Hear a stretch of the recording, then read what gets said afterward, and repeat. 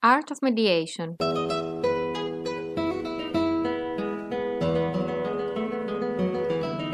Μια σειρά ηχογραφημένων εκπομπών, podcasts, που ασχολείται με θεματικές όπως η επανορθωτική δικαιοσύνη, οι συγκρούσεις, η διαμεσολάβηση, οι διαπραγματεύσεις και η σχολική διαμεσολάβηση.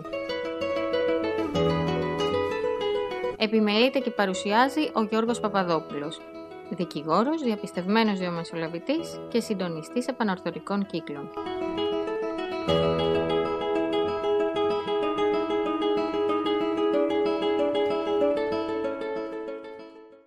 Αγαπητοί φίλοι και ακροατές, χαίρετε.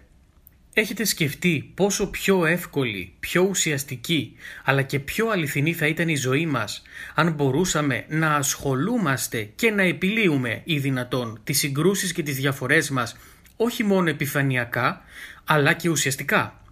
Πόσο πιο εύκολο θα ήταν να διασωθεί η ανθρώπινη επικοινωνία μας, αλλά και η σχέση μας με τον ή τους ανθρώπους που συγκρουόμαστε, αν επιλύονταν όλες οι πτυχές της σύγκρουσής μας, αντικειμενικές, προσωπικές, πρακτικές, συναισθηματικές και άλλες. Πόσο πιο εύκολο θα ήταν να διατηρηθεί και να μην γκρεμιστεί οριστικά η επικοινωνία, αν η διαφορά επιλυόταν σε πολύ σύντομο χρονικό διάστημα και δεν ταλαιπωρούνταν για χρόνια ενώπιον των δικαστηρίων. Σε αυτά, αλλά και σε άλλα αντίστοιχα ερωτήματα, η διαμεσολάβηση μπορεί να βοηθήσει. Μέσα από την ουσία της διαδικασίας της μπορούν με ασφάλεια τα μέρη που έχουν συγκρουσιακό ιστορικό να καθίσουν και να δουν, να ακούσουν, να σκεφτούν αλλά και να αποφασίσουν το καλύτερο δυνατό μέλλον για τα ζητήματά τους. Πώς? Με την καθοριστική συνδρομή των δικηγόρων τους, νομικών παραστατών, αλλά και τη διακριτική βοήθεια ενός ειδικά εκπαιδευμένου τρίτου προσώπου, του διαμεσολαβητή. Πώς μπορεί λοιπόν να με βοηθήσει πρακτικά η διαμεσολάβηση? Στην εκπομπή μας αυτή έχουμε τη μεγάλη τιμή και χαρά να φιλοξενούμε τις εμπειρίες δύο εξαίρετων διαμεσολαβητριών, καταξιωμένων συναδέλφων και καλών φίλων, της Ελένης Πλέσα και της Μαρίας Κοκονού. Θεωρώ πως τα όσα έχουν να μας πούν είναι ωφέλιμα και σημαντικά, διότι η εμπειρία τους από την καθημερινή ενάσκηση με τα αντικείμενα των διαπραγματεύσεων και της διαμεσολάβησης τις έχουν κοσμήσει με πολύτιμη εμπειρία. Χωρίς περαιτέρω καθυστέρηση και αφού τις ευχαριστήσω θερμά για την αποδοχή της πρόσκλησης να μιλήσουν στην εκπομπή μας, δίνω με τη σειρά το λόγο σε αυτές. Καλημέρα σας, είμαι η Ελένη Πλέσα και θα ήθελα να μοιραστώ μαζί σας τις εμπειρίες μου από τη διαμεσολάβηση. Είμαι δικηγόρος και διαπιστευμένη διαμεσολαβήτρια και εκπαιδεύτρια στη διαμεσολάβηση και θα ήθελα να ξεκινήσω λέγοντάς σας ότι σαν τίτλο σε αυτό το μήνυμα θα ήθελα να βάλω την αρχική μου σκέψη όταν ήρθα σε επαφή με το θεσμό της διαμεσολάβησης πίσω στο 2009, όταν εκπαιδεύτηκα ως διαμεσολαβήτρια. Εκεί λοιπόν είχα σκεφτεί ότι η διαμεσολάβηση είναι ένας θεσμός που βάζει πάλι τον άνθρωπο στο επίκεντρο για την επίλυση των συγκρούσεών του. Εκείνον λοιπόν που είναι ο πρωταγωνιστής, εκείνον και εκείνη που είναι ο πρωταγωνιστής και η πρωταγωνίστρια για μία σύγκρουση και για μία διαφορά, η διαμεσολάβηση τον ξαναβάζει στον πρωταγωνιστικό ρόλο, πάντα βέβαια έχοντας ως συμπαραστάτες του ή και συμπαραστάτριές του τις νομικούς παραστάτες και τις νομικές παραστάτριες δικηγόρους του. Στο σημείο αυτό θα ήθελα να μοιραστώ μαζί σας δύο ιστορίες από δύο διαμεσολαβήσεις μου. Η πρώτη έχει να κάνει με μία εμπορική διαμεσολάβηση, στην οποία ήταν δύο ανταγωνιστές τα μέρη της διαφοράς και η συμπεριφορά του καθενός είχε θίξει τον άλλον. Πρόκειτο για μία αγωγή του ενός κατά του άλλου, από την οποία είχε κάποιες αξιώσεις από το πώς είχε συμπεριφερθεί ο άλλος συναλλακτικά. Η διαδικασία ξεκίνησε πάρα πολύ έντονα και ελπιδοφόρα το πρωί, διότι ο ένας τον άλλον μίλησε και απίφθινε δηλώσεις σεβασμού και εκτίμησης. Μέσα στη διάρκεια της μέρας όμως και όσο τα πράγματα άρχισαν να γίνονται λίγο περισσότερο νομικά, Εκεί τα μέρη άρχισαν να απομακρύνονται και να μην αισθάνονται ότι προχωρούν προς μία επίλυση. Και τότε εμείς οι διαμεσολαβητές τους υπενθυμίσαμε την έναρξη αυτής της μέρας και τους ρωτήσαμε τι ήταν αυτό που τους έκανε να έρθουν στο τραπέζι και να ξεκινήσουν έτσι τη διαμεσολάβηση με τόσο όμορφα λόγια ο ένας για τον άλλον, παρά τη σύγκριση και τη διαφορά τους. Αυτό οδήγησε στο να ζητήσουν οι δύο αυτοί επιχειρηματίες να βρεθούν οι δυο τους σε ένα δωμάτιο, χωρίς τους δικηγόρους τους και χωρίς τους διαμεσολαβητές, για να μιλήσουν ως επιχειρηματίες προς επιχειρηματία και να δουν πώς θα μπορούσαν να επιλύσουν όλο αυτό που τους προβλημάτιζε και τους τυραννούσε, τη μεταξύ τους διαφορά.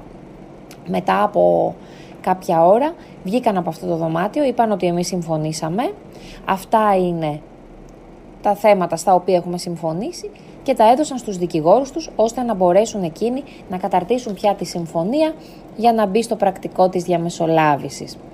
Η δεύτερη διαμεσολάβηση είναι μια οικογενειακή διαμεσολάβηση, κατά την οποία είχα τη χαρά να είμαι διαμεσολαβήτρια σε μια διαφορά που είχε έτσι προκύψει ανάμεσα σε ένα τέος ζευγάρι. Ο πατέρας είχε αναγνωρίσει το παιδί, δεν ήταν παντρεμένοι και τώρα είχαν προσέλθει στη διαμεσολάβηση για να συζητήσουν όλα τα υπόλοιπα ζητήματα περί επικοινωνίας και διατροφής του τέκνου. Την επιμέλεια την είχε η μητέρα του παιδιού.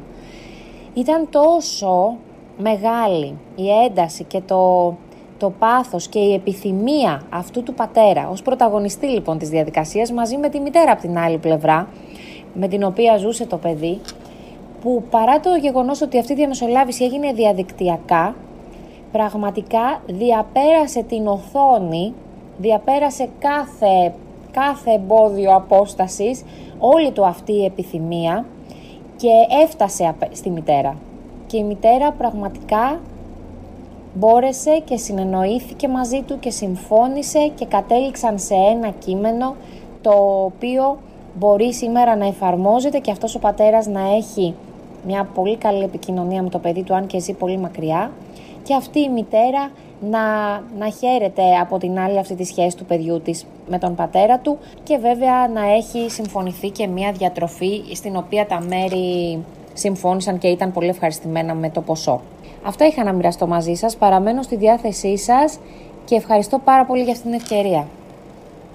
Ευχαριστώ θερμά την Ελένη Πλέσα για τα όσα ωφέλιμα μοιράστηκε μαζί μας. Το λόγο έχει ευθύς αμέσως η Μαρία Κοκονού. Γεια σας.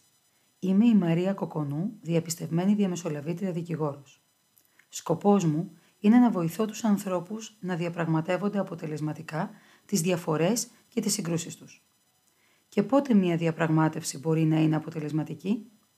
Όταν καταλήγει σε μια συμφωνία που συγκεντρώνει τα εξής 3 βασικά χαρακτηριστικά.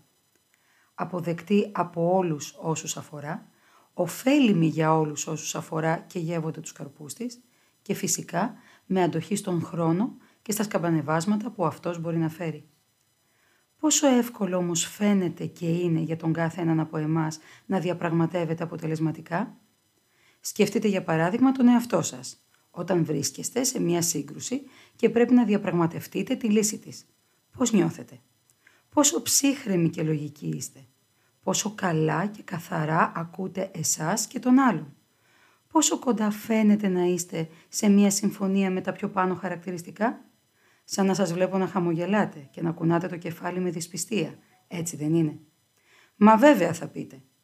Πώς είναι δυνατόν να διαπραγματευτώ αποτελεσματικά με κάποιον που δεν με ακούει, με κάποιον που δεν εμπιστεύομαι, με κάποιον που κοιτάει μόνο το συμφέρον του? Και είναι αληθινή η απορία σας αυτή. Μόνο που η ίδια απορία τριβελίζει και τον άλλον, όποιος κι αν είναι αυτός ο άλλος. Σύζυγος, συνεργάτης, συνάδελφος, οφειλέτης, τράπεζα και ο κατάλογος συνεχίζεται. Και φυσικά, όταν η σύγκρουση κορυφώνεται και το δίκιο σας πνίγει, οι διαπραγματεύσεις ναυαγούν. Το ενδεχόμενο μιας αποτελεσματικής συμφωνίας χάνεται από την οπτική σας και το δικαστήριο φαντάζει πλέον μονόδρομος. Είναι όμως. Σίγουρα είναι ένας από τους δρόμους που μπορείτε να επιλέξετε. Όχι όμως ο μοναδικός. Δίπλα σε αυτόν ξεδιπλώνει το μεγαλείο του τα τελευταία χρόνια και ο δρόμος της διαμεσολάβησης.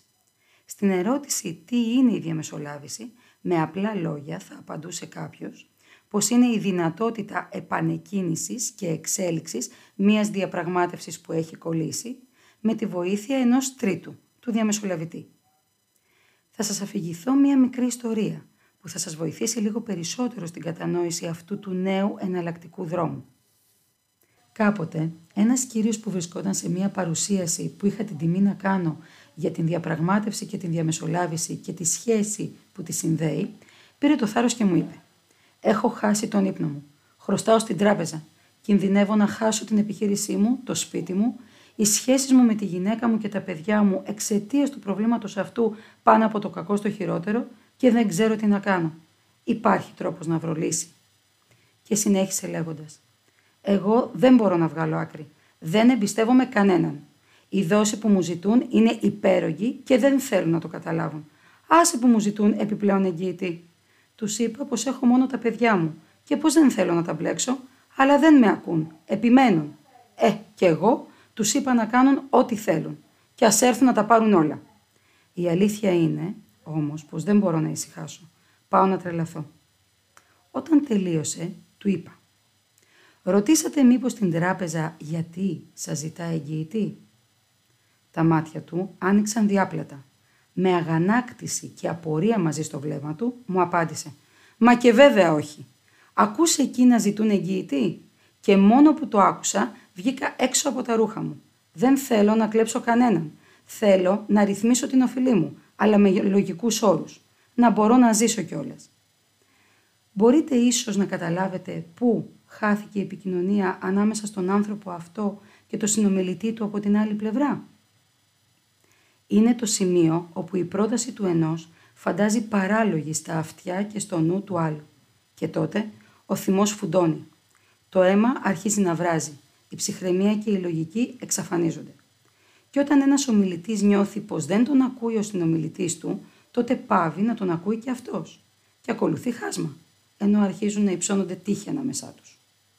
Να μην σας τα πολυλογώ, η συζήτηση με τον κύριο της ιστορίας μας κράτησε αρκετή ώρα, με τον ίδιο στο τέλος να συμφωνεί, έστω και με μία μικρή επιφύλαξη, να εμπιστευτεί την διαδικασία της τραπεζικής διαμεσολάβησης, όπως του την περιέγραψα, δοκιμάζοντας και αυτή ως έσχατη λύση, όπως την βάφτισε, στο πρόβλημά του.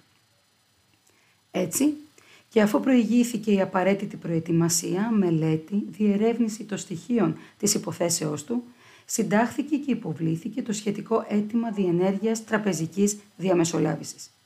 Στο αίτημα αυτό, ή πιο σωστά στην πρόσκληση αυτή του οφειλέτη προς την τράπεζα για επανεκκίνηση των διαπραγματεύσεων μεταξύ τους, η τράπεζα απάντησε θετικά.